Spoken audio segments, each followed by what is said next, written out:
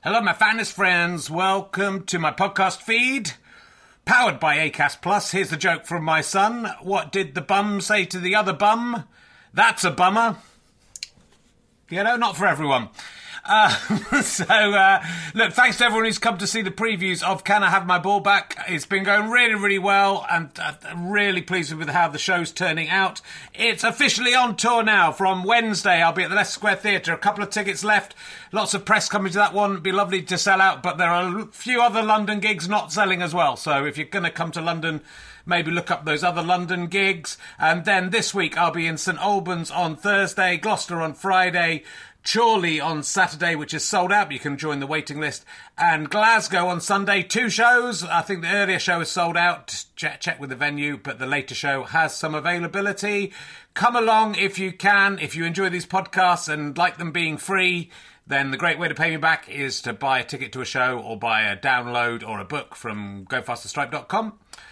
But you could just keep listening for free as well. That pays me back also. So, you know, no pressure. But I'd love to see you there. If you just know me from the podcast and don't know me as a stand-up, I'm pretty good as a stand-up. It's a good show. I think you're going to enjoy it. It's only made about 7 men faint so far. So, you know, are you brave enough to take the challenge? Let's sit back, relax, and enjoy whichever podcast you're listening to now. Hey, I'm Ryan Reynolds. At Mint Mobile, we like to do the opposite of what Big Wireless does. They charge you a lot. We charge you a little. So naturally, when they announced they'd be raising their prices due to inflation, we decided to deflate our prices due to not hating you. That's right. We're cutting the price of Mint Unlimited from $30 a month to just $15 a month. Give it a try at mintmobile.com/switch. $45 up front for 3 months plus taxes and fees. Promo rate for new customers for limited time. Unlimited more than 40 gigabytes per month. Slows full terms at mintmobile.com. Wow. Nice. Yeah. What you're hearing are the sounds of people everywhere putting on Bombas socks, underwear, and T-shirts made from absurdly soft materials that feel like plush clouds. Yeah, that plush. And the best part? For every item you purchase, Bombas donates another to someone facing homelessness. Bombas. Big comfort for everyone. Go to bombas.com/ACAST and use code ACAST for 20% off your first purchase. That's bombas.com/ACAST. Code ACAST. Ladies and gentlemen, welcome to the Leicester Square Theatre. He's been selected to present this by a blindfolded boy picking a ball out of a bowl. Will you please welcome Richard Herring? Hello! Hooray! Hello! Welcome to Richard Herring's Leicester Square Theatre podcast, or as some of the cool kids are calling it, Rahellastapa. And where's Andy gone? He's disappeared. Oh, he's there. That's ridiculous. He found a friend. That's good to see. So, welcome. It's very exciting news for me in the last couple of weeks, because the idea of putting a Shrek in it was trending on Twitter. It was the top UK trend very briefly in Twitter, as I suggested people put Shreks in things. Probably completely blowing this very sweet running joke in too quickly. That's the problem. But here were some of my favourites that people came up with. Some of them are mine. Some Tinker, Tailor, Soldier, Spy, Sailor, a Shrek, Sarita, Sue and Bob too, and a Shrek as well. Basically, you just have to put a Shrek in things. Some people didn't get it, they put Shrek in. It's not Shrek, it's a Shrek. And it's not for puns, it's just literally No Country for Old Men or a middle-aged Shrek. Kramer versus a Shrek. Or, I think better, Kramer versus Kramer and a Shrek. I think the Kramer with the Shrek would win. Frost, Nixon, a Shrek. What's Eating Gilbert Grape? A Shrek. With Nail and I am a Shrek. A Man for All Seasons, a Shrek for summer and winter, but not autumn. One Flew Over the Cuckoo's Nest, which contained a mentally ill Shrek. It's a wonderful life since a Shrek turned round and stopped me jumping in the river. Turned up. I know what you did last summer, and I'm pretty sure about what a Shrek did in September. So anyway, that's that ruined. But I'm going to now... But the new one's going to be putting Tim from The Office in things as well. But not in the title, that's rubbish. It actually has to be a character replaced with Tim from The Office. like in Sherlock Holmes. That's what's going to be the next thing that happens. That's going to be the next UK trend. Put a bet on it at Ladbrokes, because it's going to happen. And I was delighted to see that David Mitchell was mocking me, thinking I was seeing things like Justin Lee Collins in the street and the Shreks of Westminster Bridge. He said that could not have happened. But if you Google the Shreks of Westminster Bridge, you'll see a picture of one of the Shreks. And they do have Shrek hands, so they're definitely real Shreks. And so it's Guy Fawkes night tonight. Yeah, anyone going to a fireworks party afterwards? I love Guy Fawkes. He is my favourite, one of my favourite. My favourite historical character is Perkin Warbeck, the pretender to the throne of Henry VII. I don't need to tell you that. I mainly like him because he's got a funny name, Perkin Warbeck. But I like Guy Fawkes, and the reason I like Guy Fawkes is because when he was apprehended in the cellars just about to light the fuse, they asked him what his name was, and he said his name was John Johnson, which shows a paucity of imagination. You'd think you would have prepared a name. Okay, if you're going to make up a name. He thought, I'll get away with it, I give a false name. What's your address? 1 John Terrace, John Street, St Johnston. What's your middle name? It's John. It's John Johnson? Yeah, John Johnson seems unlikely. But he also escaped justice by... he's a bit like Fred West. In that, probably Guy Fawkes has killed more people ultimately than anyone else, any other serial killer. And he didn't succeed in his actual crime, but subsequently, thousands of people have been maimed and killed by fireworks and bonfires. He's killing for hundreds of years. I just read QI said that they used to, in the 17th century, they used to put live cats inside the guys they put on fires in order to make the guy scream.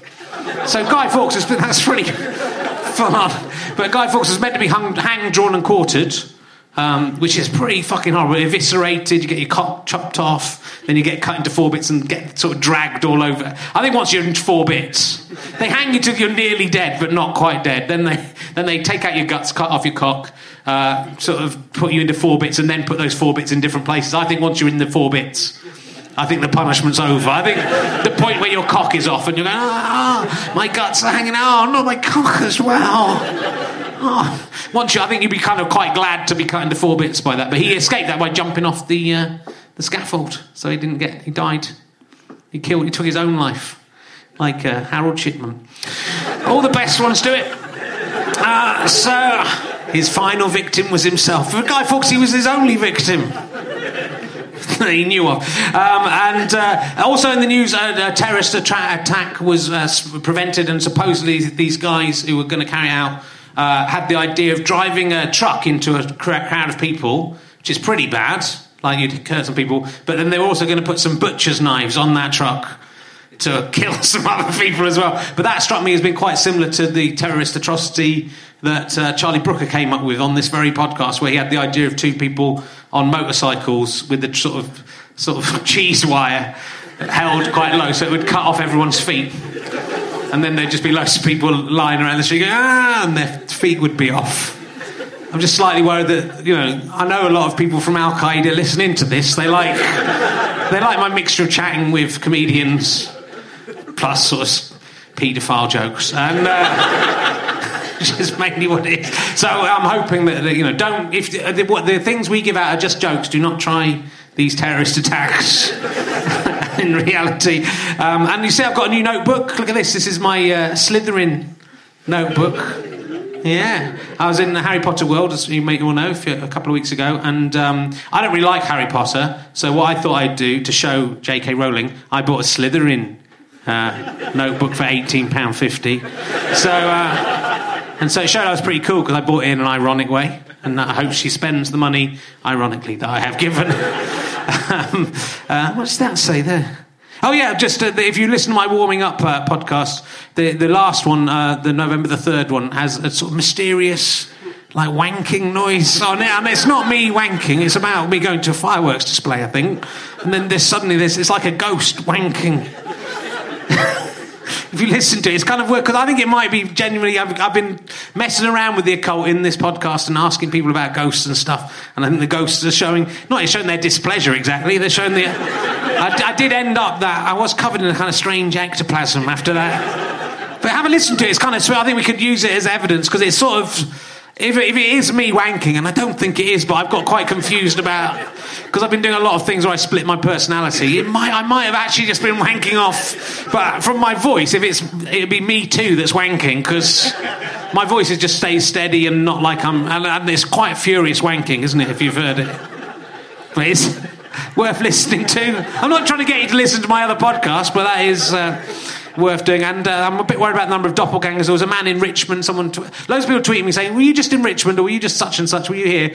And it's never me. And there's a guy in Richmond wearing a suit who was tiny apparently, but I'm quite small, so it might not be, I'm worried it was me. I was in Shepherd's Bush and he was shaking someone's hand. He said, I saw you in Richmond, you were so cute, you were smaller than I expected. Yeah, and I tweeted back, said it wasn't me. He said, oh, you sure? Because the bloke said, are you Rich Herring? And he said, yes. So there's a man pretending to be me. I'm a bit scared, but it might be me. That's what. Because with David Mitchell again, I was talking about the fact that I was worried that I was in a KFC in Portsmouth as well, and I'm worried I've gone mad, but I'm not. I haven't gone mad. Anyway, there'll be maybe more from Harry Potter later. Look, anyway, we're going to get on with the podcast. That was quite successful. I made notes and everything in this. My Slytherin, pretty cool, aren't I, with my Slytherin?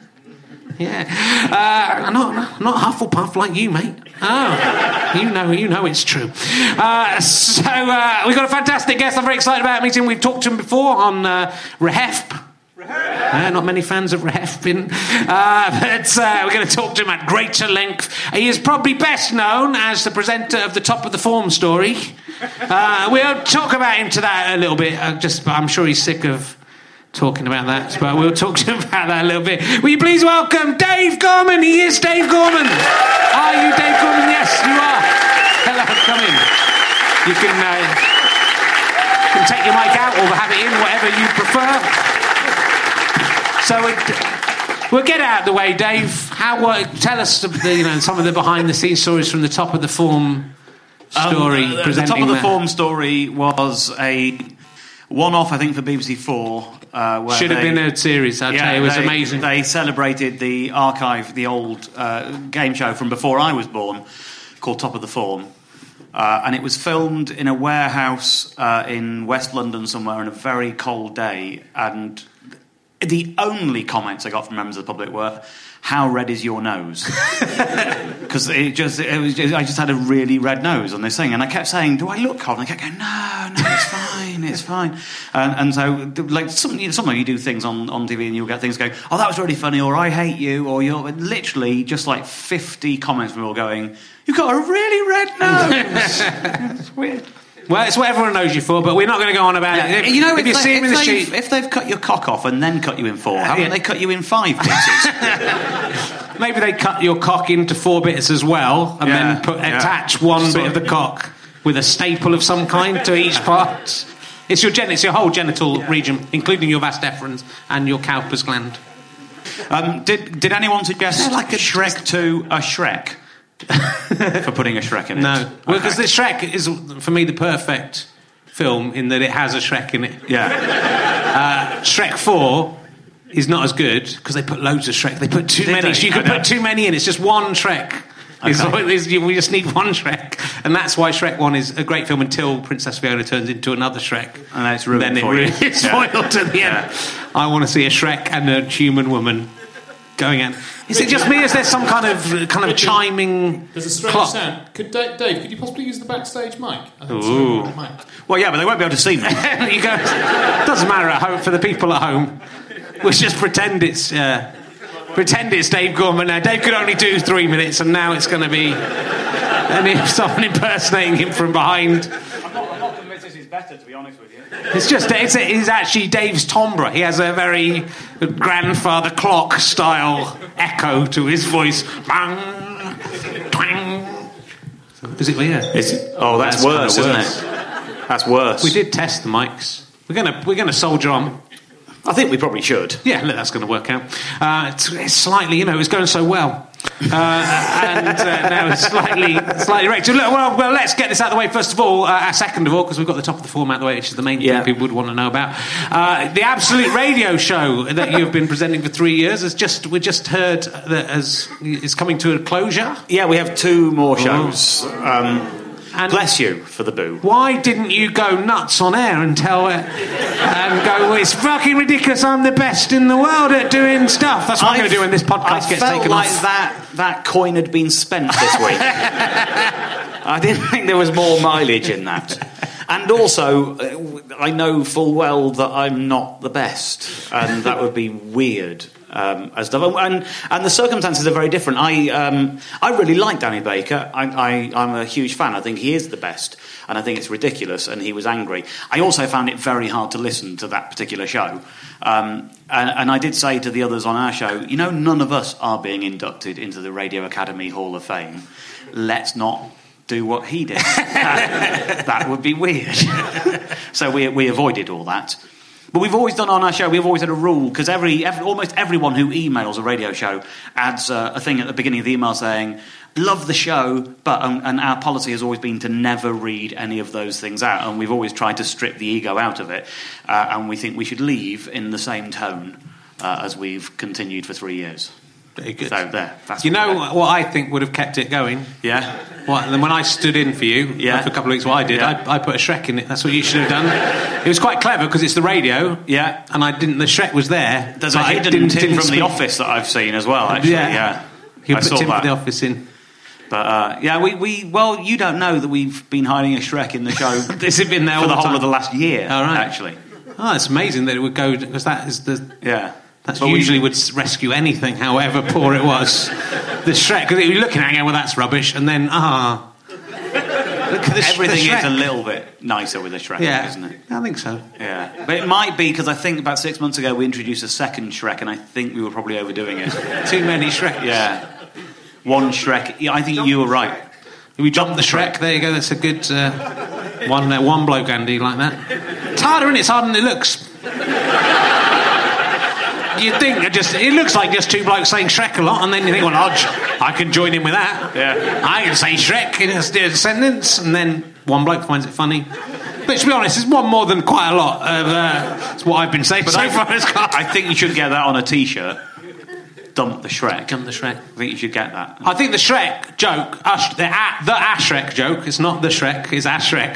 The Ashrek joke has jumped the Shrek and the shark. Because I blew it in that, because it's been all over the place. Well, I quite like when I did it on Twitter, because then it becomes a trending topic, and then people who don't know anything about it will then see it. And one bloke going, what's this? Put a Shrek in it. It should be put Shrek in it, not a Shrek. Grammatically incorrect. You can see who would have thought there were dramatic pedants on Twitter? Who would have thought they were there? And then he said, you can tell it's half term. Because and if you could have seen me, I was literally sitting in Eat in the Westfield in Shepherd's Bush with tears of laughter running down my face at all the people doing all these straight. Then I got really bored of it a bit. Then it became really funny again. But if he'd seen me go, some bloody 15-year-old, it's a 45-year-old man who has amused himself so much by this. He is literally crying. And the angrier that man gets, the more amused you will be by it as well. And someone said, who's Ashrek? Who is this guy Ashrek, and what should we put him in? Well, let's talk about Twitter, because you're a keen user of the I use the Twitter platform. Yes, I like Twitter, but there is a weird obsession people get with Twitter. And I was very briefly on MySpace, and I was only on MySpace because there were two people impersonating me on MySpace, and the easiest way of getting rid of them was to go on MySpace. And I didn't like it when I got there. I'm not a friend of Tom, and so all I put on my MySpace profile was, I'm not really using this. There were a couple of people impersonating me. If you want to ask me a question, you can send me an email if you go to my website, and here's where it is. And all that happened, not one person went there and thought, I was going to ask him a question. Oh, now I know where to go and ask him a question. All I got was every time I'd sort of log in once a month and see what happened, and there'd be like 150 messages from people going, how dare you? I want to speak to you on MySpace, man. MySpace. I'm on MySpace. Why aren't you answering things on MySpace? I was like, if you went to someone's house, if you went to a friend's house and there was a note on the door saying, sorry, I'm not in, I'm in the cafe, you would go round the cafe, not leave a rude note at the house going, how fucking dare you? for being helpful and telling me where you are. And there's a thing like that on Twitter now, whereas if it isn't on Twitter, it doesn't exist. And every thought must be expressed on Twitter. And if you can get something trending on Twitter, that is success. I think it is. And nothing else. But you know that it isn't, and that's why it amuses you. So people end up, they do this thing. You get tweets from people saying, let's get such and such trending. And sometimes the such and such means nothing to me. And it's clearly a campaign or a cause or something. And I say, what is it you're trying to get trending? What cause are you trying to help? And they say, just get it trending, retweet this. But then what happens is 10,000 people retweet that in order to get it trending, and it's trending, and you click on the trending link, and all you can find is thousands of people saying, let's get this trending, and no fucking information about what it actually is, and somebody somewhere sitting there going, yeah, we got it trending, aren't we fucking brilliant? And nobody is any the wiser about what it is they were trying to achieve. And then 5 minutes later, you click on it and it's just porn bots. Because they immediately cannibalise anything that is trending. And I find all that really difficult. I like the porn bots. That's why I got something trending. But then people kind of ask, they sort of get annoyed you. And when a guy, most people are very nice about it. Obviously, you obviously get like lots of charity requests, right? And, and I've sort of said, and I think you've said the same thing. I think I read you saying that, but you sort of go, if I retweet all of your charity requests, I've got to do it for everyone. I can't just do it for one charity. Yeah. If I'm going to do everything that comes in, and then my whole feed will just be retweets of that, and I'll lose all my followers, and B, no one will give everything. I actually followed this the other day. I just as a bit of weird research for myself. Somebody who'd been asking me to retweet a particular charity, and he was asking me once every 4 hours. And so it was clear that every now and then, and you'd look at his page, and every 4 hours, he would sit down at the computer and sit there cutting and pasting and hitting send, and he would ask 150 people to retweet something. And so I looked, and I started seeing who had retweeted it. And in one day, he got 3 retweets. He asked about 900 people, and 3 of them retweeted it. I'm not going to say who they were, because it doesn't matter what the cause was or whatever. It was clear. It was for a good charity. One of the people who retweeted it was a beloved TV presenter who the nation loves. One of the people was a pop star who's slightly fading, and one of the person was a radio DJ who does a morning show on a not very well-known station. Between them, they had over 1 million followers. At the end of that day, so over 1 million people, in theory, have seen these retweets from these people. And at the end of the day, the increase on that man's Just Giving page was £7.50. That's a hell of a lot of effort, asking 900 people to get 3 people to retweet it. And clearly, even when one of the nation's most beloved TV presenters retweets it to nearly 1 million people, one person goes and gives... And £7.50, one of those, 2 people had sponsored him, one of those might have just been his mate anyway. You don't know it's directly correlated to that, but that's literally all it does. And actually, people used to go and organise a coffee morning. Yeah. That's a much better use of your time and energy than sitting there going, cut, paste, I've asked 900 people, I'm brilliant, me. And it sounds like you're being really horrible, and you're all looking at me like I'm being horrible, but don't you pretend that any of you have ever clicked and donated because Emma Bunton retweeted a charity request. You know you fucking haven't, is the truth. And it becomes the background noise because it's so prevalent, and the minute it becomes the background noise, everyone feels they can ignore it, and then it's not doing anything. Exactly, so if you wait until the right thing comes along, or you find an interesting way of doing it. So it's about... Yeah. It's about... It has to come with a personal endorsement and a reason for it. Otherwise, it just... Or just that. I quite like the stupidity of Twitter, and there was a very Dave Gorman-esque thing that happened to me just completely accidentally, where I noticed someone else called Richard Herring was doing a Just Giving page. Yes, I saw. And so then I was a bit drunk and just thought, well, I'll retweet that and see if we can get him a couple £100 just pretend that it's me, and let's surprise this guy in the morning, and then we raised £3,000 because people thought it was fun. It was sort of like a practical joke, charity flash mob. And it was fantastic. And those things are brilliant. But it's so hard when people. And they're trying to tug on your heartstrings, and it does. But if you were being rational about it. If you did one, it would be worth it, but then you'd have to evaluate the 50 you had that morning and say which one is the most deserving, and then you're literally judging whether something in memory of that person's child or that person's wife or something. Yeah. Which ones? It's impossible to put them in order. And also your job would then be just doing that. Nothing else to do. So it's a kind of difficult thing to do. But yeah, that for me, retweeting anything is sort of, if you start retweeting everything, it sort of becomes meaningless. Yes. And what I have written a list of rules, which is sort of slightly tongue-in-cheek, but also... but, I'll retweet things when I want to retweet them. If someone asks me to retweet something, I'm unlikely to do. I now have a blanket policy of I will never retweet anything you ask me to retweet. Right. And every time I say that, I get 100 tweets saying, please don't retweet this. And I don't. Which is all very nice. How's it been working with Michael Legg on your Absolute Radio show? Because he is... Have you deliberately... You like being with people who've got the same name as you or the same face as you, it seems. Did you he doesn't have the same face as me. He has the same face as Mick Talbot. And he once had a beard and therefore got told he looked like me. He does look like you. He doesn't look like me. I keep on thinking you are Michael Legg, and I'm going to ask you... That's going to make me angry, and then I'll be more like Michael Legg. Didn't your wife mistake Michael Legg for you on one occasion? Is there something like that? Yes. Yeah. But not like she went in and he was in the bath, and not in a terrible way. But yeah, she did see him at a distance and think it was me. Yeah. I think that means he looks like you. Or your wife needs some glasses. Well, I think it's... Well, clearly my wife needs glasses. She married me. She must need glasses. But yeah, no, people...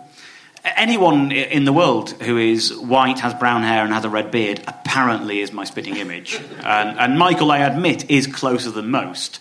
But no rational person, and only my wife has made that mistake. But at a distance and walking into a room where she expected me to be. So she was slightly fooled.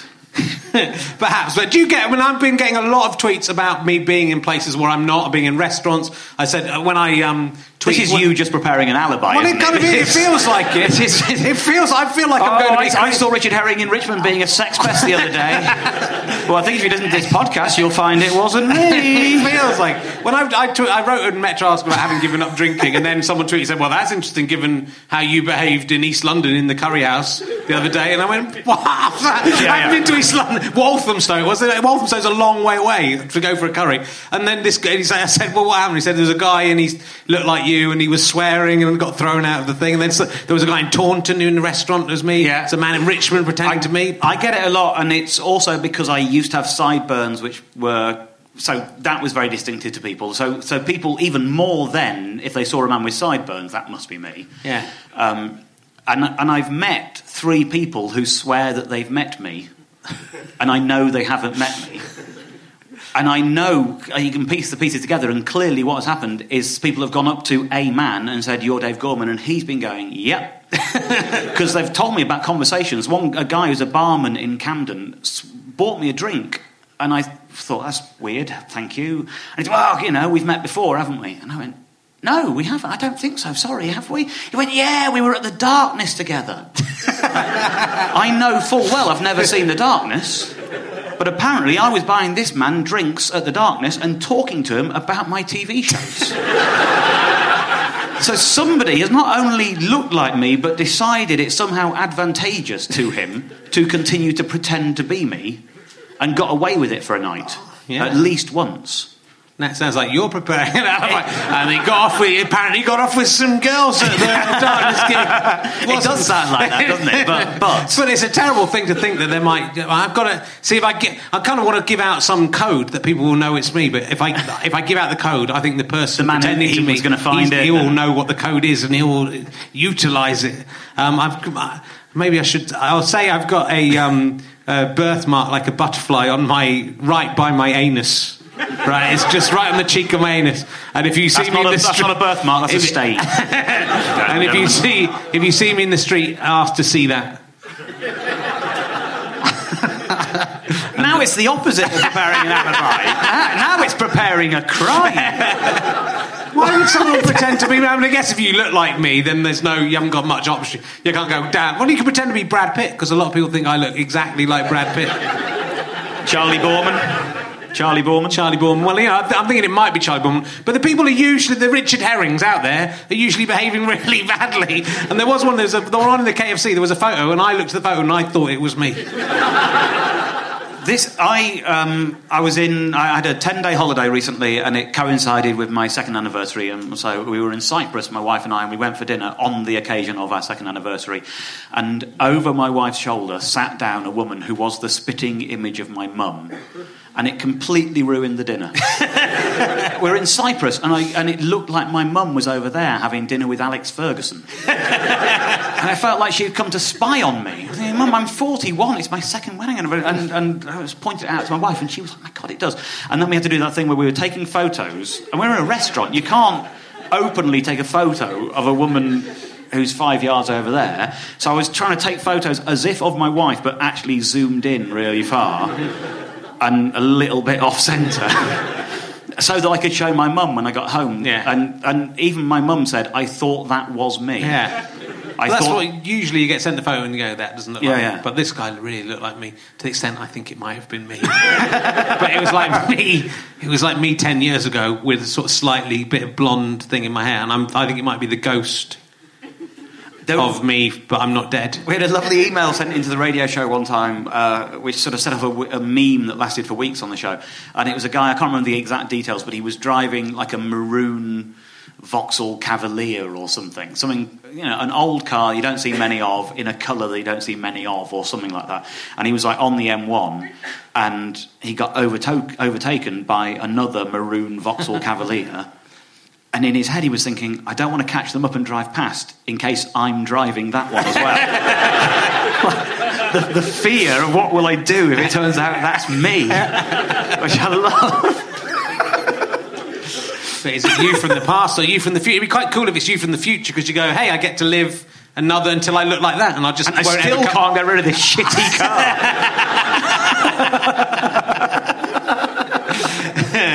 Good. We're talking about someone heckling you, Dave? No, I thought there was a question or something that was going on. Don't open up now. Their questions are terrible. Okay. We'll save it to the end. They might give some questions at the end. Are you looking at there's a little fly flying around? I think they got distracted by the little fly. It's attracted to my butterfly birthmark on my anus. It's going right up there. I'd asked you this question. I have talked before in the Edinburgh Fringe podcast, and I listened to it, which I never ever listened back to these. I fucking hate myself. I don't know how any of you can listen. I think I'm a complete dick. I don't know how any of you. You were very funny though, so it was all right. So I enjoyed your bit. You. But I did ask you one of the stock questions, which I'm asking everyone. Yeah. Which is, have you ever seen a ghost? And you hadn't. I haven't. But have you seen a ghost since August last year? No. It's unlikely, but it was unlikely. But there is a subsidiary question to that now. Yeah. Has any of your siblings ever seen a ghost? If they have, they've kept it to themselves, which seems unlikely. I think most people who were convinced they'd seen a ghost would tell other people about it. Yeah, you might be right. But we have a strange way of communicating we're not the most communicative family. When I was... When I proposed to my wife, we were at the northernmost point of Scotland, and we were in a real rickety hotel. And there was like one corner of the room where you could get phone reception. And so I just proposed, and my wife, my girlfriend at the time, had said yes. And so we called my wife's parents, who were saying, what do you mean you've asked somebody else to marry you? So we called my girlfriend's parents, and they were lovely and charming and sweet, and immediately asked to put me on the phone, and were very welcoming and lovely. And then we called my mum, and I said, oh, Mum, it's really good news. I've asked Beth to marry me, and she said yes. And my mum said, oh, that's lovely. Have you heard John's news? So maybe they have seen ghosts and it just hasn't got round. Maybe. Yeah, that's the kind of network. Was John's news that he'd asked Beth to marry him? And she said yes, because that would be... Yeah, that's nice, David. Have you heard John's news? Because this might affect... That wasn't John's news. No, it was related to his work. Yeah, I know. See, you thought the sibling ghost question was useless, didn't you? But I wouldn't have got that out of him otherwise. Yeah. It's a very clever question. I'm just going to. Although, yeah, I have seen. I haven't seen a ghost. I have seen. No, I haven't seen a ghost, and none of my siblings have seen a ghost. But yeah, I have seen a ghost's sibling. Yeah, that's possible. So a living sibling. Yeah. What I mean, I've seen someone who has a sibling who is dead. Yeah. And if ghosts exist, then I've seen a ghost sibling. I think you'd have had. There's probably one in the room, to be honest with you. There's almost certain a number of people in a room like this that somebody has got a sibling who don't want to bring it up, but it's likely. It is likely, isn't it? Really, I think for that to be, for you to claim that, I think that the sibling would have had to have been seen. The sibling who was a ghost would have had to have been seen as a ghost by someone. Someone would have to say, "I've got a sibling," and someone saw them on a castle tenement going, "Whoa," which I don't know. It's unlikely they would be up on a castle tenement because they're from the 21st century. Because ghosts are always from sort of way back when. They're always 15th century handmaidens and people who fought in this war or that war, and people died in the 60s. You never see a 60s ghost. No, I've never heard a story about a 60s or a 70s ghost. Takes a while to hanging around on Carnaby Street. You've got to qualify, take the exams. They should be updating these things. Yeah. They should be. Realistically, they should be, and just like prehistoric apes and like those strange little mammals that look like kind of rats. They should be ghosts of those. You can see those. I once. I did a TV show years ago about astrology, and it wasn't very well received. But I was promoting it at the time, and we did this slightly whorish bit of promotion. It was in the back of a magazine, of a red top weekend magazine, and they took me to meet 3 psychics. But it was all set up with the journalist and a photographer and a PR person and me. So not one of the psychics didn't know what was going on. We weren't sort of undercover journalism. It was a gang of us turning up at these houses, and they knew that I was promoting a BBC Two TV show. One of them was Sally Morgan. Oh, who for years I appeared on her website as an endorsement of Sally Morgan. And it actually said top comedian Dave Gordon as an endorsement on her website, which I loved because you're really not that perceptive. One of them. Or she's very perceptive, and the future holds something quite unexpected for you. I'm just saying. Might be get hung, drawn and quartered and they don't get to the quartered bit. That's what I'm saying. You never know. One of them sort of read my palm, one of them did tarot, and one of them did, read my aura or something. And they were universally terrible. And it was hilarious because I don't know if they know they're lying. I couldn't tell that. But I think some of them might believe what they do is real. But most of the people who go to them are going to them because they have an issue, some insecurity in their life, and they want advice and guidance. So most people, it's going to be either they've lost someone they love and they want to find out more, or they have issues with their love life, or their health, or finances. Those are kind of like the big areas that people are going to go and seek help on. And so all of their sort of script would be, are you having trouble with your love life? Are you? And they were kind of fishing for that area. And you think, I'm promoting a TV show on BBC Two. And 2 out of the 3 of them, their first question was, are you having money trouble? No, I'm promoting a TV show on BBC Two. That means I've just got paid quite handsomely. It's the stupidest fucking question you could ask. Out of all the obvious first questions, you've gone for the stupidest. They're amazing people. Should have asked you that first, if only I'd known. Are you having trouble with financial, Dave? Well, I am now. Yeah. I've just left my job on Absolute. I'm Brassic, but I'm not. You're not a psychic. I am. You're not. Did your gran used to have like blue ornaments on her, like on the fireplace? Oh my God! Yeah. Amazing. Yeah. Amazing. She did. Did she have like an unusual piece of furniture? Like there was just one piece of furniture she had that was quite unusual compared to what you wouldn't expect. Like maybe something from abroad, or just like something that wasn't quite a traditional piece of furniture. Well, there was the torture chamber. We had a few bits. The good thing about it is you have 2 cracks at it. That's the thing we say your gran. I haven't specified which one. So you got got that doubles the chances of me being right. This is true, and with modern Britain, as time goes on, people will have like 8. Yeah. My nieces have got more than the 2 grands because people have divorced and got remarried and got step parents and the rest and of it. And the ghost ones as well. There's some ghost and the grands. ghosts. Yeah. They come in. They all Your options are improving. Have you? And let's put it in one question just to save some time, because I don't want to waste a lot of time on stupid questions. Have you, or any of your siblings, ever seen a Bigfoot? I love this question. It makes me laugh. I'm trying to do it seriously every time. It always makes me laugh. Can I clarify whether you mean a Sasquatch? I'm glad you asked just an unusually big foot?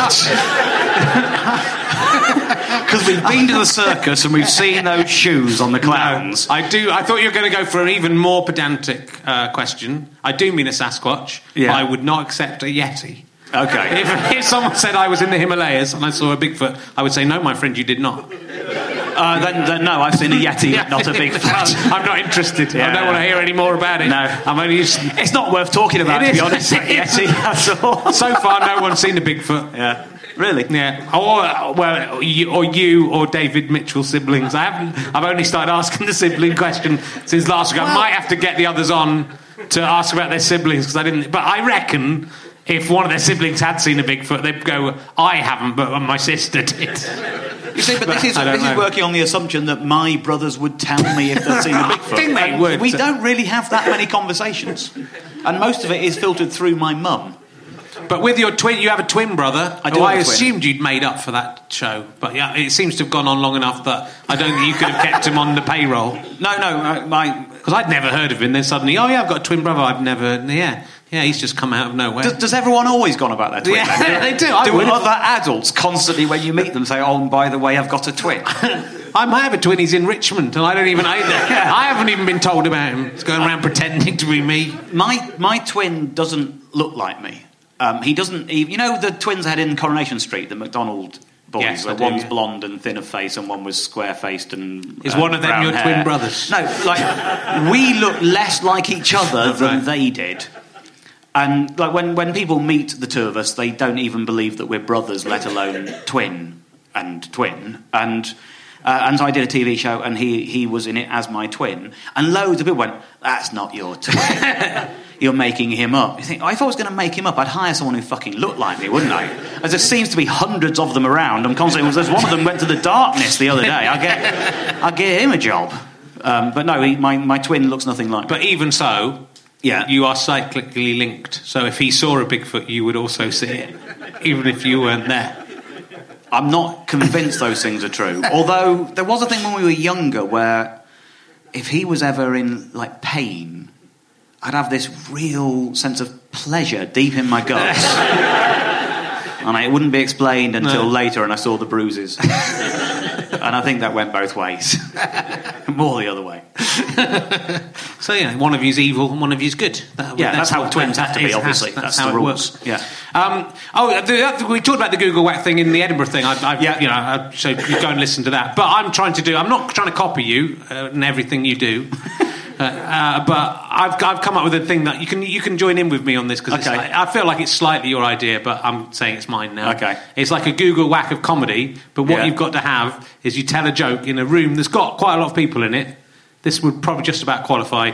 That makes only one person laugh, and nobody else even smile. You've got to find a joke but ideally an entire 90-minute comedy show that makes one person laugh at everything, but no one else laugh. I think that's what you could string that into a book, couldn't you? Yeah, and I think you have to stipulate that it's in English. Yeah. Otherwise, you're inviting one Swedish person along and learning a language. Well spotted. So or go to Sweden. I'd do it the lazy way. Well, no, because then you go to Sweden, they're all going to laugh, aren't they? Yeah, they speak English. Yeah. You're right. I'd choose a country where no one speaks English. Yeah. Or, what about an audience where many of them have had their mouths stapled up and one of them hasn't? Again, I find that cheating. Okay. It's harder than it looks. And I have a few ideas for you, Dave. Go on. I'm trying to think of a joke that's that obscure. But I'm doing pretty well. I do sort of Peter Kay kind of. Do you remember things and people? And I've managed to get things where it's two, but I've never got down to one. I've got an idea for you that you could do. Go around the world. This is a personal thing I've had that you can get involved in. Yeah. I'm being magnanimous, That's but it's kind of lovely. because Yeah, yeah. you do adventures.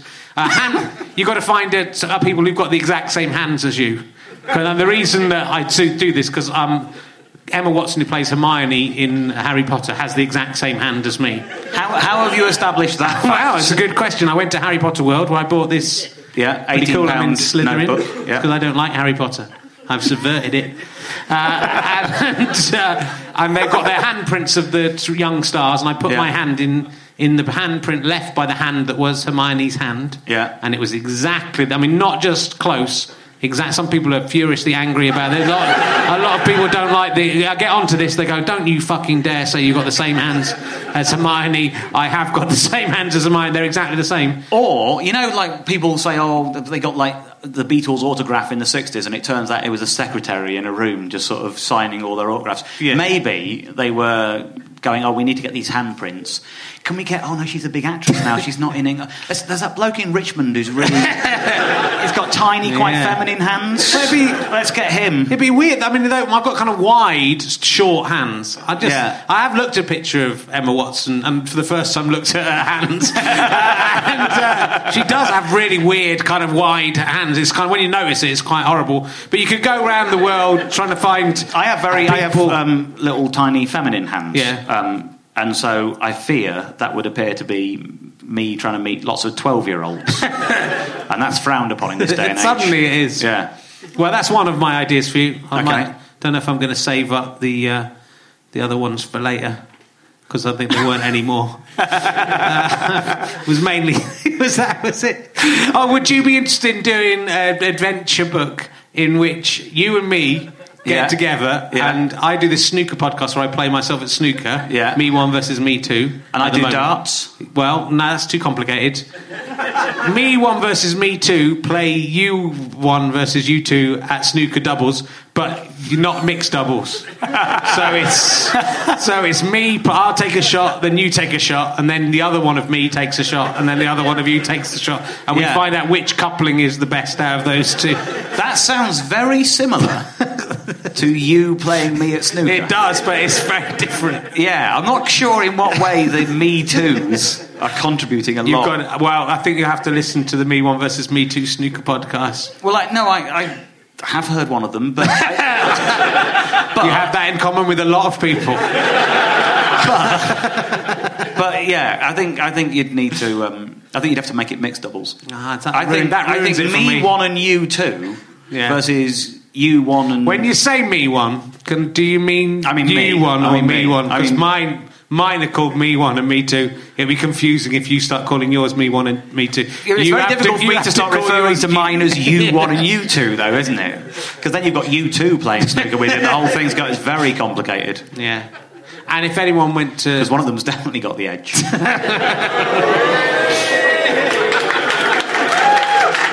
That's good. We got an applause break. We'll move on. If you, I was hoping that was going to be the thing that only one person had. I'm frankly disappointed. It is in terms of the comedy Google whack, as I'm calling it. Yeah, Trademark. Gaggle whack. Oh, he's even good at coming up with the names. Have you ever come up with a terrorist atrocity? Like the Charlie Brooker one. I had an idea of people, like a woman with doesn't have large breasts, having false breasts put in that were full of... the man's leaving now because he's gone. He's had the idea of filling... People are leaving at very odd moments, presumed to go to the toilet. To put inside their, silicone implants of bombs inside their breasts, which I think has almost happened. It has happened, so that one's almost come true. Because I was at this Guy Fawkes night on Saturday, and every time I go to this field, there's 20,000 people in a field, and every time I say to my wife, and she hates me for this because I'm obsessed with death and terrorism, I say if I was a terrorist, a bonfire night would be a great thing to attack. Because there's a lot of banging and stuff. It would take people ages to realise. There's 3 exits to Ravenscourt Park. Just put a man with a machine gun at each exit and just start walking in, especially when everyone's leaving. I reckon you could take out 5,000 people. It'd be more successful than 9/11, and it would only need... you need a lot of bullets. But you could chuck in a couple of hand grenades, I suppose. I'm not saying do it. I'm not saying do it. I've thought of that, and then it's helpful, and I've pointed it out. And if that happens, I'll go, I did warn you. And if it happens that it's me who's done it, I'll go, I kind of did really warn you about it. Have you ever? Do you find yourself thinking them up or not? Is that not something you do? No. Does that make me unusual? I've never once thought, how would I kill an awful lot of people? That's literally never crossed my mind. I know, it's not until now. Yeah. And it's going to haunt me. I don't want to do it. I just kind of... It's almost like I'm thinking of it in order to try and prevent it. Because I think if I'm on a plane and I think the plane will crash, that saves it from ever crashing. It will not crash because I have thought of it. And it would be too much of a coincidence, therefore, for the plane ever to crash. And that is how you prevent yourself from ever being in a plane crash. And anyone who's been in a plane crash, it's your own fault. And you can tell that to anyone who survived or the ghosts of anyone you know who is... But that involves everyone who's ever been in... You've got like hundreds of people on a plane. Yeah. And I reckon on every single flight, somebody has had that thought, what if it crashes? Well, so all I can say is I'm walking evidence of the success. And if I do ever die in a plane crash, it's because I've forgotten to think that. So if I think of these terrible terrorist atrocities, they won't happen, but they nearly did. The one with the knives on the... What's weird is... driving a truck into people, surely that's going to kill enough people. You don't have to put some knives on the lorry.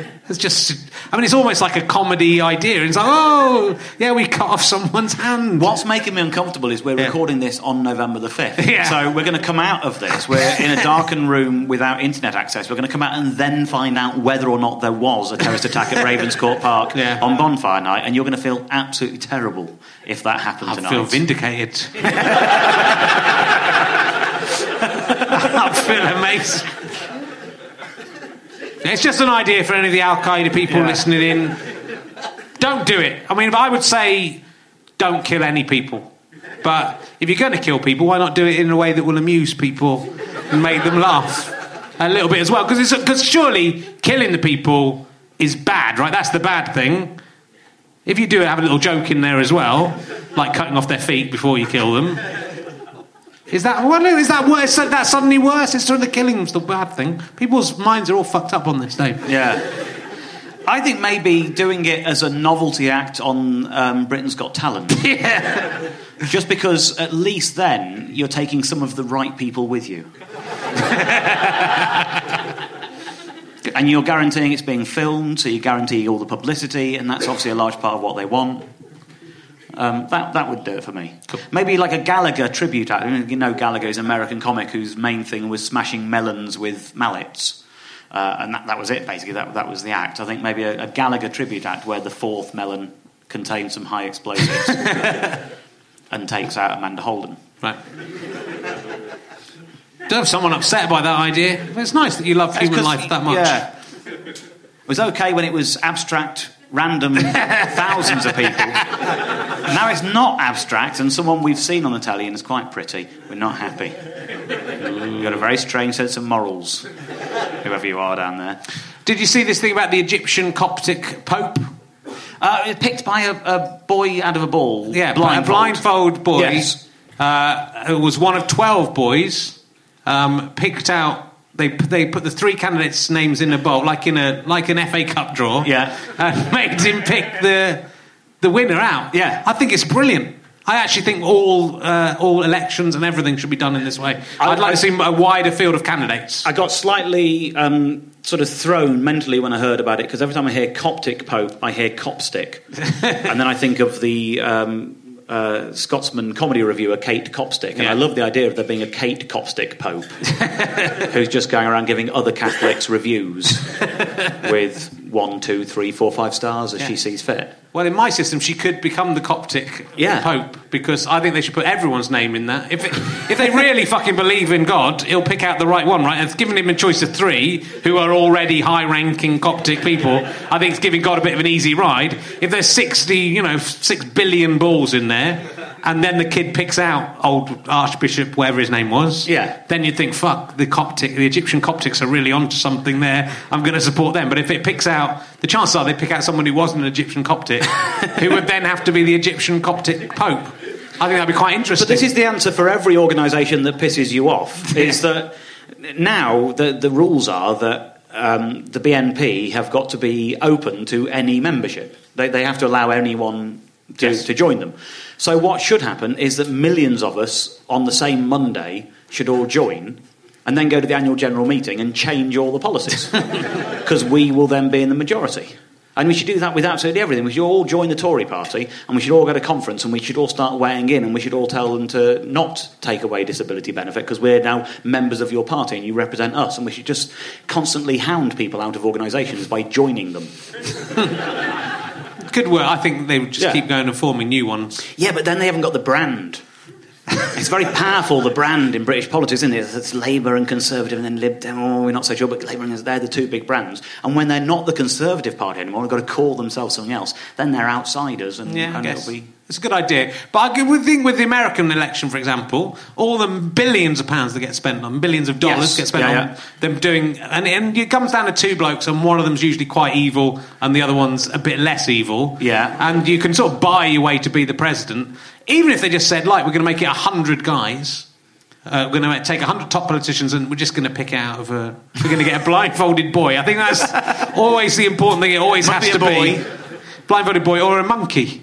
Yeah. A blindfolded monkey, so there's no... Just to make sure he's not cheating, an actually blind boy. So there's no chance of him rigging, looking through the blindfold, being paid off. He's actually just medically blind. And it's or freshly blinded for the purpose. A freshly blinded boy. Somehow I knew that you were going to go there. Then you could be really sure, because like a boy who's been born blind and lived for 8 years as a blind boy might be able to sense the different weights of the balls from the sound they make. Yeah. But a boy who's just had his eyes literally poked out, I think will have been distracted enough by pain and the confusion to make a fair choice. Alternatively, you could, just to save that happening, you could, and this is just an idea, have all the balls actually weigh the same instead of your system of weirdly having them differently weighted, so that an actually born blind person would be able to tell, and so you have to blind a child. How about not blinding the child and making all the balls the same fucking weight? They would be able to. What's so difficult about that? There's a lot of... There's like blind people who can really tell the difference between... There's one who can do radar. Have you seen that blind guy who can do radar? So he'd be able to just sense even like a tiny milligram of the different ink. You have to take that into account. So it's safer, I think. Yeah. Because this is an important decision. This is the President of the United States. We don't want to mess around, give anyone a chance of cheating. But if it was 1 in 100, I don't think Mitt Romney would bother going for it, and no one would support him. None of the big businesses would get behind him. You go, you've got a 1 in 100 chance of being the guy. We're not going to give you any money to, How would you select the 100 people? Just completely at random? I'd prefer it to be random. I think wouldn't it be a better system? I think this is genuinely quite a good political system. You put everyone's name in a hat, you pull out 12 names and you say you're the cabinet. At least they wouldn't have all gone to the same school. If they did something was up. You go, oh, this is pretty amazing. So I think the random nature of it, I think the chances are, you might get someone terrible, but democracy is thrown up in 100 years. Hitler, Margaret Thatcher...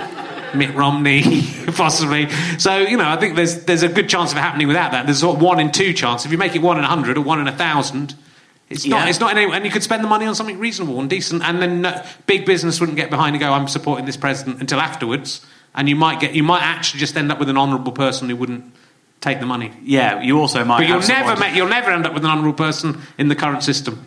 Are you convinced of that? Yeah. You're probably right. Yeah. So there's a chance you might get someone who's great. There's a chance you might get someone who's awful, but you're pretty much going to 1 in 2 get someone who's awful every 4 years. Yeah. Romney scares me. Yeah. Romney does scare. I didn't realise how insane Mormons were until I went to Salt Lake City. Right. And I just thought Mormons were kind of, another branch of Christianity, no worse, no better. It's just, like Methodists and Catholics and whatever. I just thought it was in the kind of panoply of Christian faiths. And then I met some of them. And they're not. They're properly mental. I'm an atheist who, I would like to think, respects other people's faith. If you want to make that choice, that's absolutely fine. But they love Scientologists. Scientologists have taken all the heat off the Mormons because the Mormons are as insane as the Scientologists, just Scientology is more recent and more obvious. Because Mormons believe that Jesus went to America. And they believe that the Native Americans are a tribe of Israelites who travelled to America. And they believe this because a man called Joseph Smith told them that he found a book in the woods made of gold. And he carried it back to his house. And he tells them this story because he doesn't realise that the book he's described, if it was made of gold, could not be carried by a human man. It would be too heavy. But he didn't know that because he'd never seen that much gold. So he carried this book home. He also found a pair of magic glasses that helped him translate the book. And the book told him about how Jesus had travelled to America. There's no archaeology to support it, and boats weren't possible to get that far at that time. But that doesn't matter. He's got this magic book, and he's translated it with his magic glasses. He then showed the book to 11 people who all swore they'd seen it, although later on some of them said actually they hadn't. And then he went and gave the book back to God, and it ascended up to heaven. So there's no evidence that this actually happened. Years later, another scroll that he found, and he said was something like from the Book of Abraham, when they found the Rosetta Stone, which meant they could then decrypt old writing, this turned out it wasn't from the Book of Abraham at all. It was some Egyptian papyrus record of a wedding. It was just a bit of filing and paperwork from back in the day. So he's a known liar. He's a proven liar, the man who found this book, and now millions of people have got... That's as insane as Scientology. And one of them might end up as the most powerful man in the world. Until 1972, they believed that black people were inferior. And then it became a bit politically expedient to actually acknowledge that they weren't. And so God changed his mind in 1972, according to them. That's fucking mental. It genuinely scares me. Yeah, well, hopefully he won't be president. I think he might be. I don't think he will be, but you don't know. And the world's going to end on December the 12th. Yeah. God used to think you could have as many wives as you wanted until Utah wanted to join the United States, at which point God changed his mind. It's weird how God is so tied into what's politically useful for Utah. He's got to be allowed to change his mind. Well, yes. If you think about it, God, it's sort of odd that God would come up with a moral system that's based on... I can't imagine that God eats or goes to the toilet or lives in a desert. And yet he does go to the toilet. He does go to the toilet. Does he go to the toilet? Otherwise, what is rain, Richard? That's God weeing. That's God weeing. Where does his poo go, if that is the case? Well, we hear it, don't we? We hear the thunder. Yeah. Must be landing somewhere. Somewhere on the moon. The dark side of the moon. That's why it got so dark. But, it's odd that he would make up a moral system, based on something with a digestive system that lived in a desert. And that's most of it. Yeah. And then had to broaden out. He didn't think ahead. No. Is what I'm saying. But anyway, I will move on to an emergency question, because it's got a bit serious with all the... I'd apologise to get angry about No, it's good. We're allowed to. This is about the hour mark. We're allowed to get a little bit serious. If you had to have... You've got the choice. You either have a hand that is made out of ham, or an armpit that dispenses sun cream, but... Wait until you've heard it all. Yeah. The hand ham, if you eat or anyone eats the ham hand, it will grow back, but not immediately. It's not a magic. Yeah. It will just... It is kind of magic. It obeys the laws of physics and biology. It would grow back in about a week. Right. If you ate it, or you could have a nibble and that would grow back in a short amount of time. So you'd always be there. And if you're hungry, and you could feed people. And it's a functioning hand. Yeah, it works as a hand as well. Yeah. And the sun cream armpit, it kind of dispenses when you want it to, but not an unlimitless amount. So it'll be enough for you and your wife and maybe 2 small children of your choice to have enough for it to keep you in sun cream as much as you wanted for the rest of your life. Yeah, don't know where that's come from. But that's it. You couldn't just start marketing Dave Gorman's armpit sun cream. But you have to choose one of those 2 things. And if you have any subsidiary questions about this, please do ask, because I want you to be able to make the correct choice. It's best to treat me like I'm a very intelligent 5-year-old child. Then which would you choose out of the ham hand or the armpit that dispenses sun cream? Well, I don't eat meat. No. But I don't do that for moral reasons. I just do it because I don't really like meat. Do you eat sun cream? No. Okay. However, even if you didn't eat meat for moral reasons, a hand that grew back would not confront any of those moral issues and would be able to feed some people who were hungry in the world, but then you'd have to be there, and they would literally be biting the hand that feeds them, wouldn't they? And that would be odd and inconvenient. Although you could just chop the hand off and leave it, knowing that in a week or two, you've got the new hand. But in the meantime, you're inconvenienced. And I guess the feeling of, well, I did a good thing because I fed someone a whole hand of ham would offer some solace, but I'm not sure enough for the inconvenience.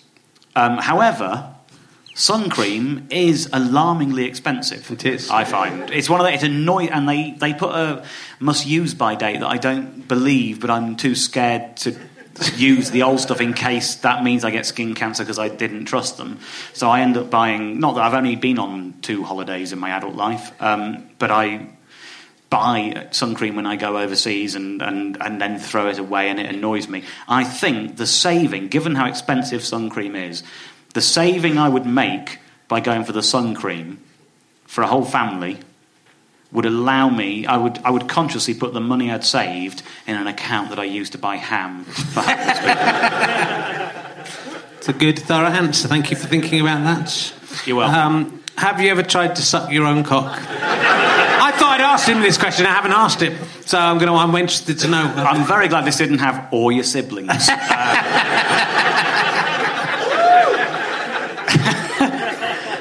The usual codicil thrown in for fun. No, I haven't. No, it doesn't. Never been curious? Not been curious. So certain that it wouldn't reach, that you didn't bother? So certain that it wouldn't reach. Yeah. Okay. No. It didn't. It's never looked like fun. It definitely has.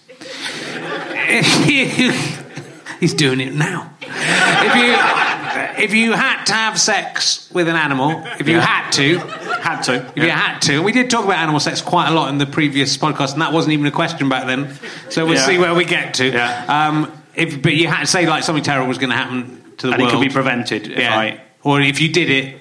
There'd be ham for everyone. There'd be ham hands for the whole of... Or anyone who was poor or hungry and not a vegetarian would get a ham hand. Yeah. And anyone who was a vegetarian get a corn hand. Which animal... You can. The person who's making this bargain is saying, it's all right, Dave, you can have sex with any animal you want, but it has to be an animal. It could be a specific famous animal or just a species of animal. Yeah. Which animal would you have sex with? A Shrek. Not sure that is an animal. I will accept it. I'm going to go one more. This is one that hasn't come up very much. I think it came up once. What is your favourite cheese? It's a good question. You wait and see the answer. This will bring up some answers. It's not a sex base. That's why you're not as interested in it. You're like, when's the sex with the Doctor Who? You're thinking, I wonder what Doctor Who monster Dave Gorman would have sex with. He's never going to be asked that question. We will never find out. What's your favourite cheese, Dave? Dalek. Oh, sorry, damn, sorry. Cheese. Sorry, I was thinking of another question. I'm late to cheese. I used to be very bland and, just sort of, it was mild cheddar that was in my fridge, and I was not very adventurous with cheese. But as I've got a bit older, I've got more of a taste for it. I don't know the names of all of them, so I'm going to have to be bland in a way and say, I really do like a good wheel of brie. That's a wonderful thing. I didn't realise it was rude to go to the middle of the wheel with your penis. It is. Don't do that. That is rare. In France, that is considered. I only discovered it was rude recently. To take out the middle. What do you kind of? When it's presented as a sort of triangular wedge, obviously the point of the apex of the triangle is it would have been at the middle of the wheel, and if you cut that bit off, people tut at you and think you're being rude. I didn't realise that, so I offended someone recently. By doing that. Are you going to apologise for offending them? I did apologise at the time for offending them. Do you want to make think a they listen to apology? this podcast? They might do. They might do. On the off chance that they are listening, Tim, I'm sorry I went to the middle of your brie wheel. Would be someone called Tim, wouldn't it? Yeah. Grow up, Tim. I want to talk to you about Asparagus Week because I was interested in this subject. Yes. It came up in Dave Gorman's PowerPoint presentation. Yes. So I have asparagus we. I assumed everyone had asparagus we. If you eat asparagus, your wee smells of asparagus, right? Yeah. Am I right? Well, no, it doesn't smell of asparagus. It smells of Sugar Puffs. No, it smells. No, I wouldn't say. There's things that do make my wee smell of Sugar Puffs, but asparagus isn't one of them. It smells sort of very similar smell that comes if you eat both of those things. Okay. I don't know. It's the same chemical in both of them. You're the expert on. I'm not brings it out. I think 86% of the population experience this phenomenon where if they eat asparagus, they can smell it in their wee. For me, it happens within 5 or 10 minutes. It's very, very fast acting. It goes straight into the system. Me too. And I think that's probably true for most people. Now, you might think that means there are 14% of people who are unaffected. And that's not true. I'm not quite sure which way it is. I think 8% of people think that they're not affected. But they are. It's just that their nose doesn't work. The bits in your nose that smell that particular smell do not exist in 8% of the population whose piss stinks just as much as yours and I's, but they have no idea. And only 6% of the population are genuinely, completely unaffected by this phenomenon. I know I am, and it happens within 5-10 minutes. Mrs. Gorman says it doesn't happen to her, and she won't let me smell her wee. See, this was, for me, this was the big sticking point with the show. The obvious thing is that I could get her to smell my wee. Yeah. And then if she could smell it, we'd know that she had the ability to smell it, but she won't even do that. Would she agree? That's in the marriage contract. If my husband asks me to smell his wee, I will smell his wee. Yeah, did you exclude that from the service? We wrote our own vows. She won't smell it. So I think you should smell her wee. Yeah. I think you should go in there one time when she's weeing and catch her up and smell it, because I want to know whether she... That's the big mystery of the show. I think you could do a second show all about that. My wife's wee. She is here, Beth. Yeah. Just yes or no. Can I please smell your wee later? No. Let him smell your wee whilst you're married to him. I'm going to respect my wife's wishes. Can Richard... I'd love to smell your wee. But you have to eat some asparagus first. I'm not weird. Just don't want to go and smack her. Yeah, smells quite urine-y. I want to smell the asparagus. For me, aside from there being no Shrek in that show at all, the big drawback was not finding out whether... I think, you've been around the world, finding people called Dave Gorman, you've kind of travelled over time zones, you've been, and then you're not prepared. We've all travelled over time zones, Richard. To get to, it looks like that you're not going to do travelling over time zones sound like I was Doctor Who for a minute. What you mean is I've been to foreign countries. You've allowed the time zone difference to make you complete a task. And yet you won't smell your own wife's wee. No, I will. She just won't let me. Divorce her. Everyone, divorce. Let's smell a wee now. Let's make a wee now. And then... Well, no, we need the asparagus first, don't we? Should have come prepared. Next time you come on... I'm sorry. Bring your wife. I'm going to respect her wishes and not smell her wee. I do, when we've had asparagus, I loiter near the bathroom. Yeah. But... She's lighting matches. Sometimes when I do an asparagus wee, even if you flush it, it still smells of asparagus afterwards. That's how much I'm affected. It's very pungent for me. Would you like to? Would it make you happy if I let you come and smell my asparagus wee? Should we, after this, both go and have a bit too much asparagus? Then we could smell each other, and then you could see that mine doesn't really smell of Sugar Puffs. Yeah. And I could smell yours and go, oh, yeah, it's a bit like Sugar Puffs. It's the smell of when you open a fresh box of Sugar Puffs. Yeah. That smell is what I smell when I or anyone who I'm smelling the wee of has had asparagus. What other people's wee have you smelled?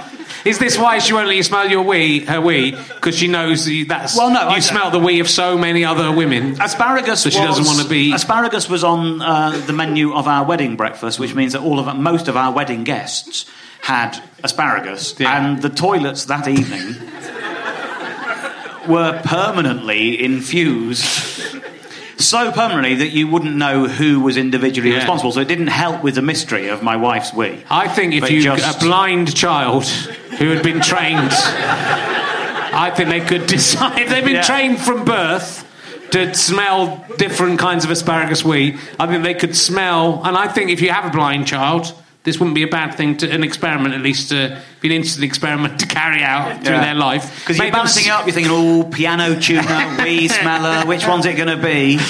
And then I reckon they could decipher. And we could probably do an American show about it. That's what they like in America, don't they? They're like Medium and Dexter. It's that kind of thing. But like someone who's blind but can discern who's asparagus in a pot of lots of people's wee. They can say that bit is yours. Yeah. There might be a crime that would be useful for. The police force would keep them on board. It's got to the stage where nothing's going to... The point of the opening titles when they're going... It was him. Is my favourite. I tell you, who must be annoyed at the moment. This is a callback to the Edinburgh Fringe podcast. I bet who's annoyed by the news at the moment. Old Paul Daniels. I bet he's really cross about what's going on. Wow, it's good. It's a good callback. Let's not explain it because some people will love it. I think we should. This is that thing again about Twitter where every thought must be expressed, and if you haven't expressed it on Twitter, you're not thinking it. So people will say things like, "Can you retweet this to show your support for the nurses?" I think, aren't we all supportive of nurses every day, all the time? Like, do we need to... I don't understand the idea that if you haven't... And people do this on Twitter with the Jimmy Savile news and things, and Freddie Starr is doing it in his defence. He's going, I can't believe they're accusing me of this. I mean, I've always hated paedophilia. It's one of my pet hates. That was the phrase he used about paedophilia, one of his pet hates. Oh, wow, you hate it more than other people do. You've measured how much the society hates it, but you really hate it. I think that's a thought that no one needs to express. I think turning it into a pet hate makes it less than hating it. It's one of those things that slightly bugs me and annoys me. Yeah. Oh, if I could only wipe it out, but you can't. Oh. It winds me right up. It really does, honestly. People who are slow in the post office queue, litter and paedophiles. They're my pet peeves. If you make it a peeve, it's even worse, isn't it? Yes, and I can't remember. Paul had said something about, I hate that kind of thing. Yeah, Paul just did a joke about Gary Glitter, using his wig as Gary Glitter, and then everyone said, I can't do that joke anymore. Everyone laughed. And then he said, I hate that stuff. I love the idea of having to say so. If I don't say it, they might think I'm on his side. Such a weird idea. So, anyway, that's that. Oh, I want to talk about this. This is a review of you. We're going to stop soon. But I'm going to see if we can just bulldozer through. I want you to discuss this. I don't know if you've seen this review. Do you read your reviews? I do. I also forget them. This is a really weird review. If Frankie Boyle is the Mick Jagger of comedy... Which is a big if. It's a big if. But the person who wrote this review explains it. Yeah. The outspoken voice of the disenfranchised youth, dehumanised by the press and feared by parents nationwide. Which so it's not what I've always thought Mick Jagger was. Mick Jagger and Frankie Boyle. It's quite complicated.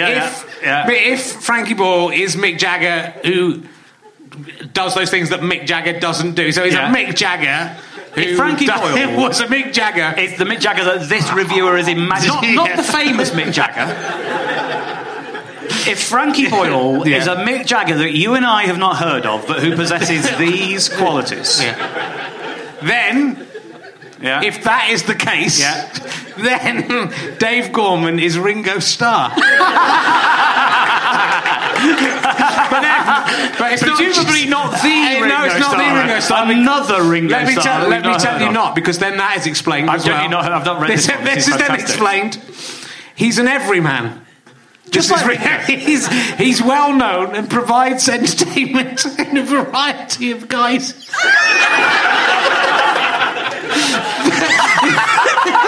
This is Ringo Starr. But he still gives the impression he'd be incredibly polite.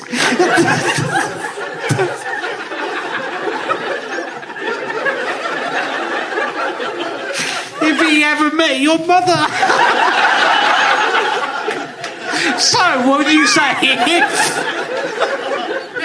if Frankie Boyle is that Mick Jagger there's nothing like Mick Jagger, would you say it was fair to say that you were the Ringo Starr that suddenly provides entertainment of variety? I mean, Ringo Starr provides variety by playing the drums and sometimes narrating Thomas the Tank Engine. And sometimes singing.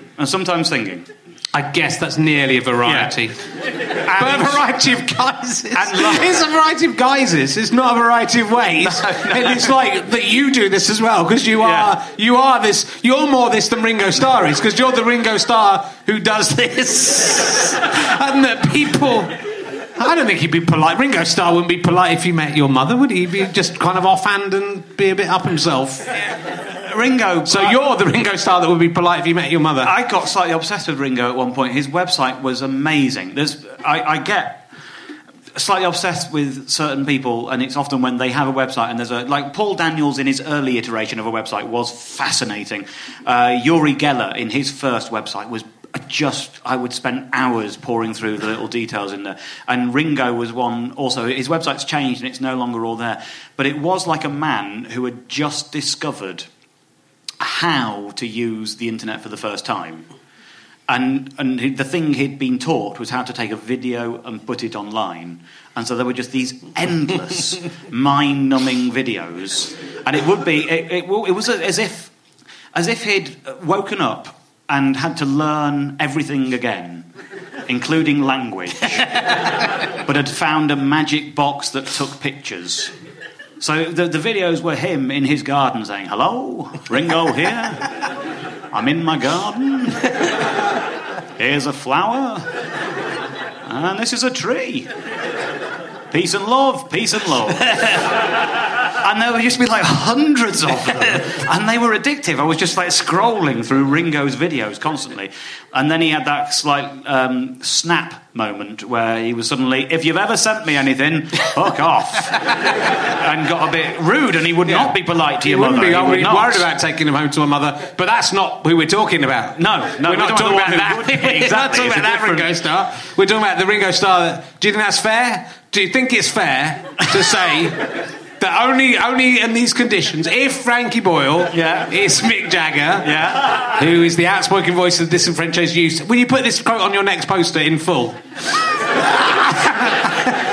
in bigger letters than your name. So it says Dave Gorman quite small. Or could this be the name of your next tour? I think I'm going to make this the title of my next show, and I'm going to make the words Frankie Boyle, Mick Jagger and Ringo Starr really huge. And leave my name really small, so that somebody walking past it sees the poster and thinks, "What? Frankie Boyle, Mick Jagger and Ringo Starr are collaborating? What could this be?" Because I think the people who fall for that are my target audience. The people who, if you drew a Venn diagram of people who like Mick Jagger, people who like Ringo Starr and people who like Frankie Boyle, who would sit in the middle of that trifecta, they're my audience. Cool. Well, let's do it. I'm still struggling to decrypt. Yeah. Now, first of all, man, if Frankie Boyle is Mick Jagger, right? Let's try and imagine that first of all. Even without any, just let's try and imagine he's Mick Jagger. It's hard to do, but if he is, the Mick Jagger of comedy. So no, that's a bit. He isn't Mick Jagger. No, he's Mick. We all think of Frankie Boyle. Frankie Boyle is to comedy as Mick Jagger is to music. Strutting around on stage flamboyantly, pursing his lips, thrusting his. He's such an eccentric performer, isn't he, Frankie? He's so physical. Very physical. The outspoken voice of disenfranchised youth. And he's so youth as well, isn't he, Frankie? He's always going on about the youth of today. And so's Mick Jagger. I think a lot of young people look up to Mick Jagger. Yeah. Dehumanised by the press. What was Mick Jagger dehumanised by the press? Which... Is that true of Mick Jagger at all? Has he been dehumanised? People are looking at Mick Jagger. He's not a human being. The press have written so much about him. The youth had been dehumanised by the press. Maybe. Well, the voice. Okay, no, I think it's him. He's the outspoken voice of disenfranchised youth. He's dehumanised by the press and feared by parents' nation. It's not Mick Jagger, is it? Mick Jagger's not feared by many parents. Then. If that is the case, if it is, then you are. I think what they're saying is that you aren't Ringo Starr. I think that's what they're saying. Because Frankie Boyle isn't Mick Jagger, Mick Jagger isn't that stuff, and so if it was that stuff, then you would be Ringo Starr, and you would be the Ringo Starr who's nothing like Ringo Starr. Yeah. But And this is the point that this is why it's a genius writing. This is the point the reader has to put together. But Frankie Boyle isn't the comedy version of Mick Jagger, and nor is he the comedy version of Mick Jagger that isn't Mick Jagger, which means that you aren't Ringo Starr or the version of Ringo Starr that is nothing like Ringo Starr, the variety of guises. I feel an overwhelming urge to tell your mum to fuck off.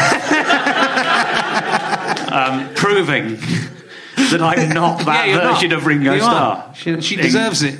And I'm not. What I want, because it's clear that the person who wrote that review actually thinks that Frankie Boyle is Mick Jagger, and that I am. Oh, hold on, then I have to rethink. I thought I'd got it. But if Frankie Boyle is the Mick Jagger of comedy, and he has all those things, but they could think that. But does that mean that they still think that you were that?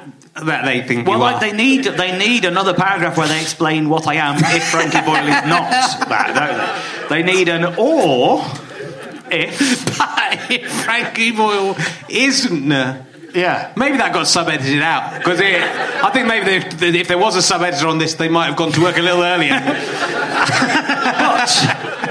But if Frankie Boyle is the Huey Lewis of Huey Lewis of the news of rock and roll, a charismatic singer who had a time in pub rock and was the first band to use a drum machine in a chart hit, leaving people like Ringo Starr bereft of employment, then Dave is an unemployed drummer who hates your mum. Ringo Starr.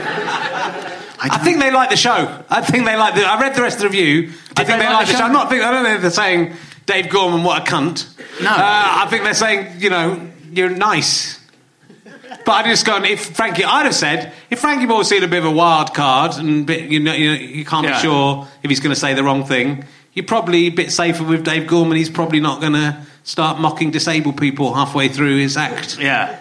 What they've done, because most reviews they've got maybe 150 words would be a sort of average space for a comedy review. Sometimes they might have 400 words, and sometimes they've got 800, depending on the publication and how weighty you are deemed to be by that publication.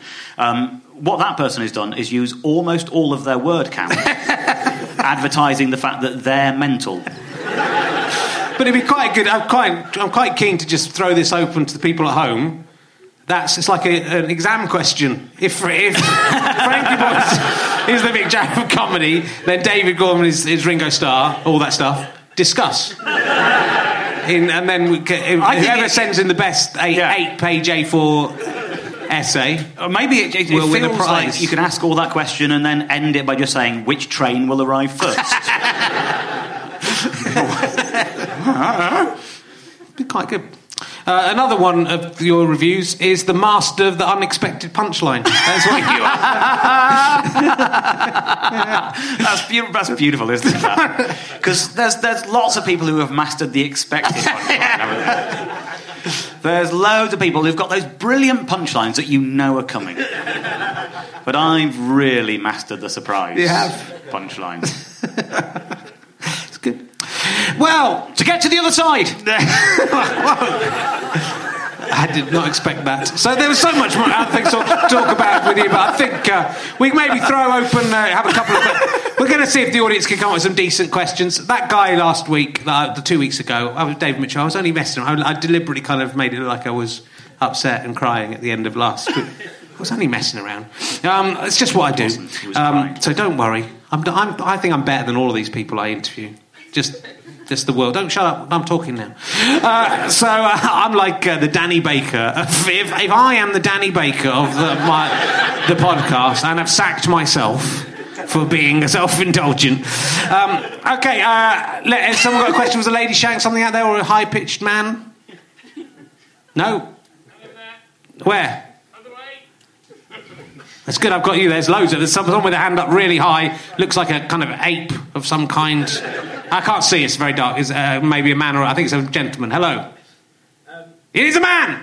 Hey. Correctly identified. Would you have done Are You Dave Gorman if we had Facebook already? Would you have done Are You Dave Gorman if there were Facebook already? It's not whether I would have done it, it's whether it would have happened.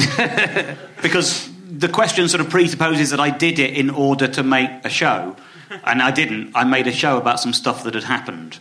But the first domino that toppled was me being in a pub with a friend, and I'd had an email from someone telling me that the assistant manager of East Fife Football Club was called Dave Gorman. And we were a bit pissed. We were in a lock-in in a pub somewhere, and I'd said this, and he thought I was making it up, and I think he was just he was just being a bit gnarly and stupid with me. And no, it's not.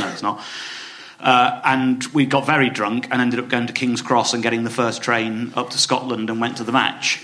And that was the first moment that became this story that I told people about. If that conversation was happening today, we wouldn't have gone to the train station and one of us would have got a phone out and gone, there you go, there's the proof. And so the conversation wouldn't have gone any further, so it wouldn't have happened. So it's not, you see what I mean? No, it wouldn't have happened, but it was never, let's do this thing and write about it. It was, I'm nearly bankrupt because I've done this thing. I'd better tell people about it. That's the order in which it happened. If Frankie Boyle was the Mick Jagger of comedy, would you still have done Are You Dave Gorman? Well, now I'm in the a situation I never thought I'd be, where I'm now thinking, what would Ringo Starr do?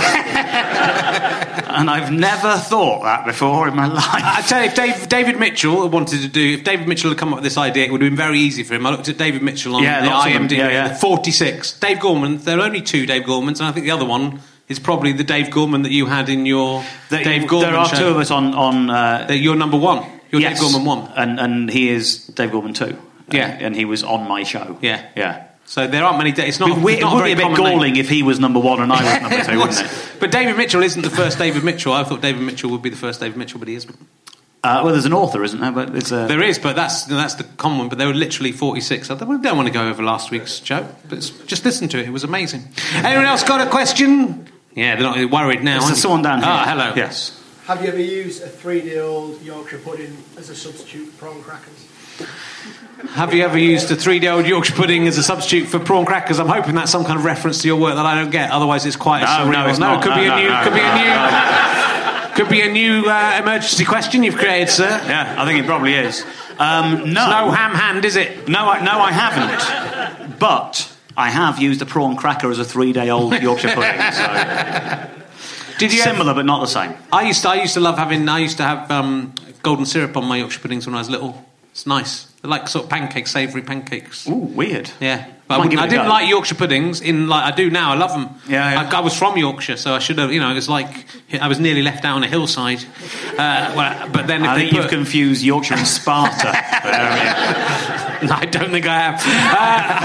You've clearly never been to Yorkshire. Cool. Well, we've had a nice time, haven't we? It's been all right, isn't it? You had a nice time, everyone? I haven't looked like I was going to cry at the end. I did cry, but we've laughed a couple of bits. Mainly the Mick Jagger review. Mainly the Mick Jagger thing. I'd love if Mick Jagger was getting a review somewhere. If the Rolling Stones are back on tour now, and if they were getting a review saying, if Mick Jagger is the Frankie Boyle of rock music... I think we need to look at the Ringo Starr bit again. He's an everyman. He's well known. I mean, he is well known. But I don't think of Ringo as an everyman. You don't see Ringo and think he is just like us. That drug casualty who can't remember the heyday. He provides entertainment in a variety of guises, right? But he still gives the impression he'd be incredibly if you met your mother, but he wouldn't be. No, he wouldn't. That's what they're saying. They're saying he looks like he'd be polite, but then he'd get there and he would, just punch your mum in the face. I think if I spend the next 2 years of my life professionally trying to be more like Ringo, then will Mick Jagger turn into Frankie Boyle? It's hard to know. Yeah.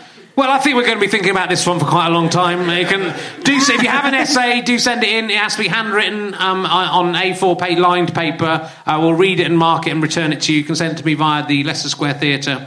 I won't get it for a couple of weeks, but I promise to read it and mark it and return it if you put a stamped address envelope. And that is the question discussed. Where was that review in?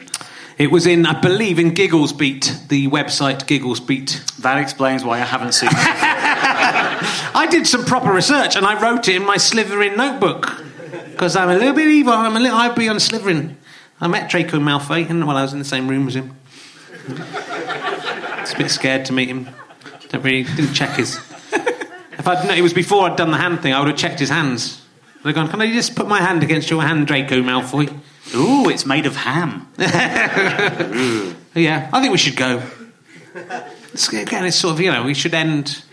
Why don't we just do a massive ending and then do 3 encores? Thank you very much for coming to the Leicester Square Theatre podcast. We'll be back with Adam Buxton on the 19th. That's pretty much sold out. You might be able to get a couple of tickets. And Russell Howard on the 3rd of December. Some tickets for that one. I kind of don't want that one to be full of teenage girls because I think I'll probably be arrested straight away afterwards. So...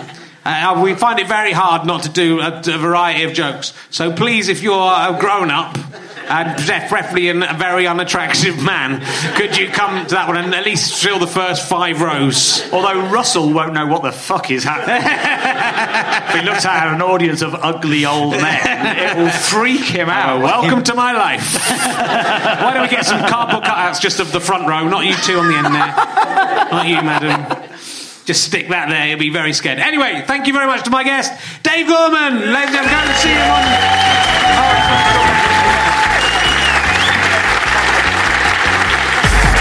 You have been listening to Richard Herring's Leicester Square Theatre podcast with me, Richard Herring, and my guest, David Gorman. The music was by Pest, thanks to Orange Mark and the British Comedy Guide, BCG, and Ian Tunes at iTunes. It was produced by Ben Walker. It's a Fuzz and Sky Potato production for the internet. It's free. How'd you like them, Sky Potatoes? Hope you've enjoyed the podcast. It is free. If you've enjoyed it and want to give something back, why not come along and see one of the other shows? If you're in London, Adam Buxton on the 19th of November is pretty much sold out, but do check with the venue for tickets. And the 3rd of December, we have Russell Howard. Or you can buy stuff from GoFasterStripe.com. Fist of Fun Series 2 will be out by the end of the month. You can go and pre-order that now if you want to see it with minimal cuts. I'm on tour with Talking Cock. This month I'm in Aldershot on the 17th of November, Newbury on the 29th, and Windsor on the 30th. All the tour dates for those and next year, and all the details are at richardherring.com/talkingcock2, the number 2. Have you got anything to publicise, Ben? Yes. Could you tell people about Pappy's Flatshare Slamdown? You could also listen to Pappy's Flatshare Slamdown with Pappy's, the Perrier losing comedians who are a rival podcast. We should never do they publicise me on theirs? No, they don't. Fuck them. Go and listen to their things or go and see them record them. No recording, just listen. No, just listen. There's no recording, just listen to them on the internet for free. You don't need, don't buy any of their stuff because it's not worth it, but you should buy some of my stuff if you like. Or just tell your friends about this podcast. There's loads of them. They're all still up there. They're all free. And maybe they'll buy something. Who knows? Bye. Mom deserves the best, and there's no better place to shop for Mother's Day than Whole Foods Market. They're your destination for unbeatable savings, from premium gifts to show-stopping flowers and irresistible desserts. Start by saving 33% with Prime on all body care and candles. Then get a 15-stem bunch of tulips for just $9.99 each with Prime. Round out Mom's menu with festive rosé, irresistible berry chantilly cake, and more special treats. Come celebrate Mother's Day at Whole Foods Market. Even when we're on a budget, we still deserve nice things. Quince is a place to scoop up stunning high-end goods for 50 to 80% less than similar brands. They have buttery soft cashmere sweaters starting at $50, luxurious Italian leather bags, and so much more. Plus, Quince only works with factories that use safe, ethical, and responsible manufacturing. Get the high-end goods you'll love without the high price tag with Quince. Go to quince.com/style for free shipping and 365-day returns. Imagine the softest sheets you've ever felt. Now imagine them getting even softer over time. That's what you'll feel with Boll & Branch's organic cotton sheets. In a recent customer survey, 96% replied that Boll & Branch sheets get softer with every wash. Start getting your best night's sleep in these sheets that get softer and softer for years to come. Try their sheets with a 30-night guarantee. Plus, get 15% off your first order at bollandbranch.com. Code BUTTERY. Exclusions apply. See site for details. Thanks again for listening to the podcast. richardherring.com/ballback/tour or richardherring.com/gigs for all of the information on the tour. GoFasterStroke.com for lots of downloads and books and lots of fun. Thanks for listening. Go and listen to another one. Tell your friends about the show. Tell your friends about the tour. I love you all. I'm out.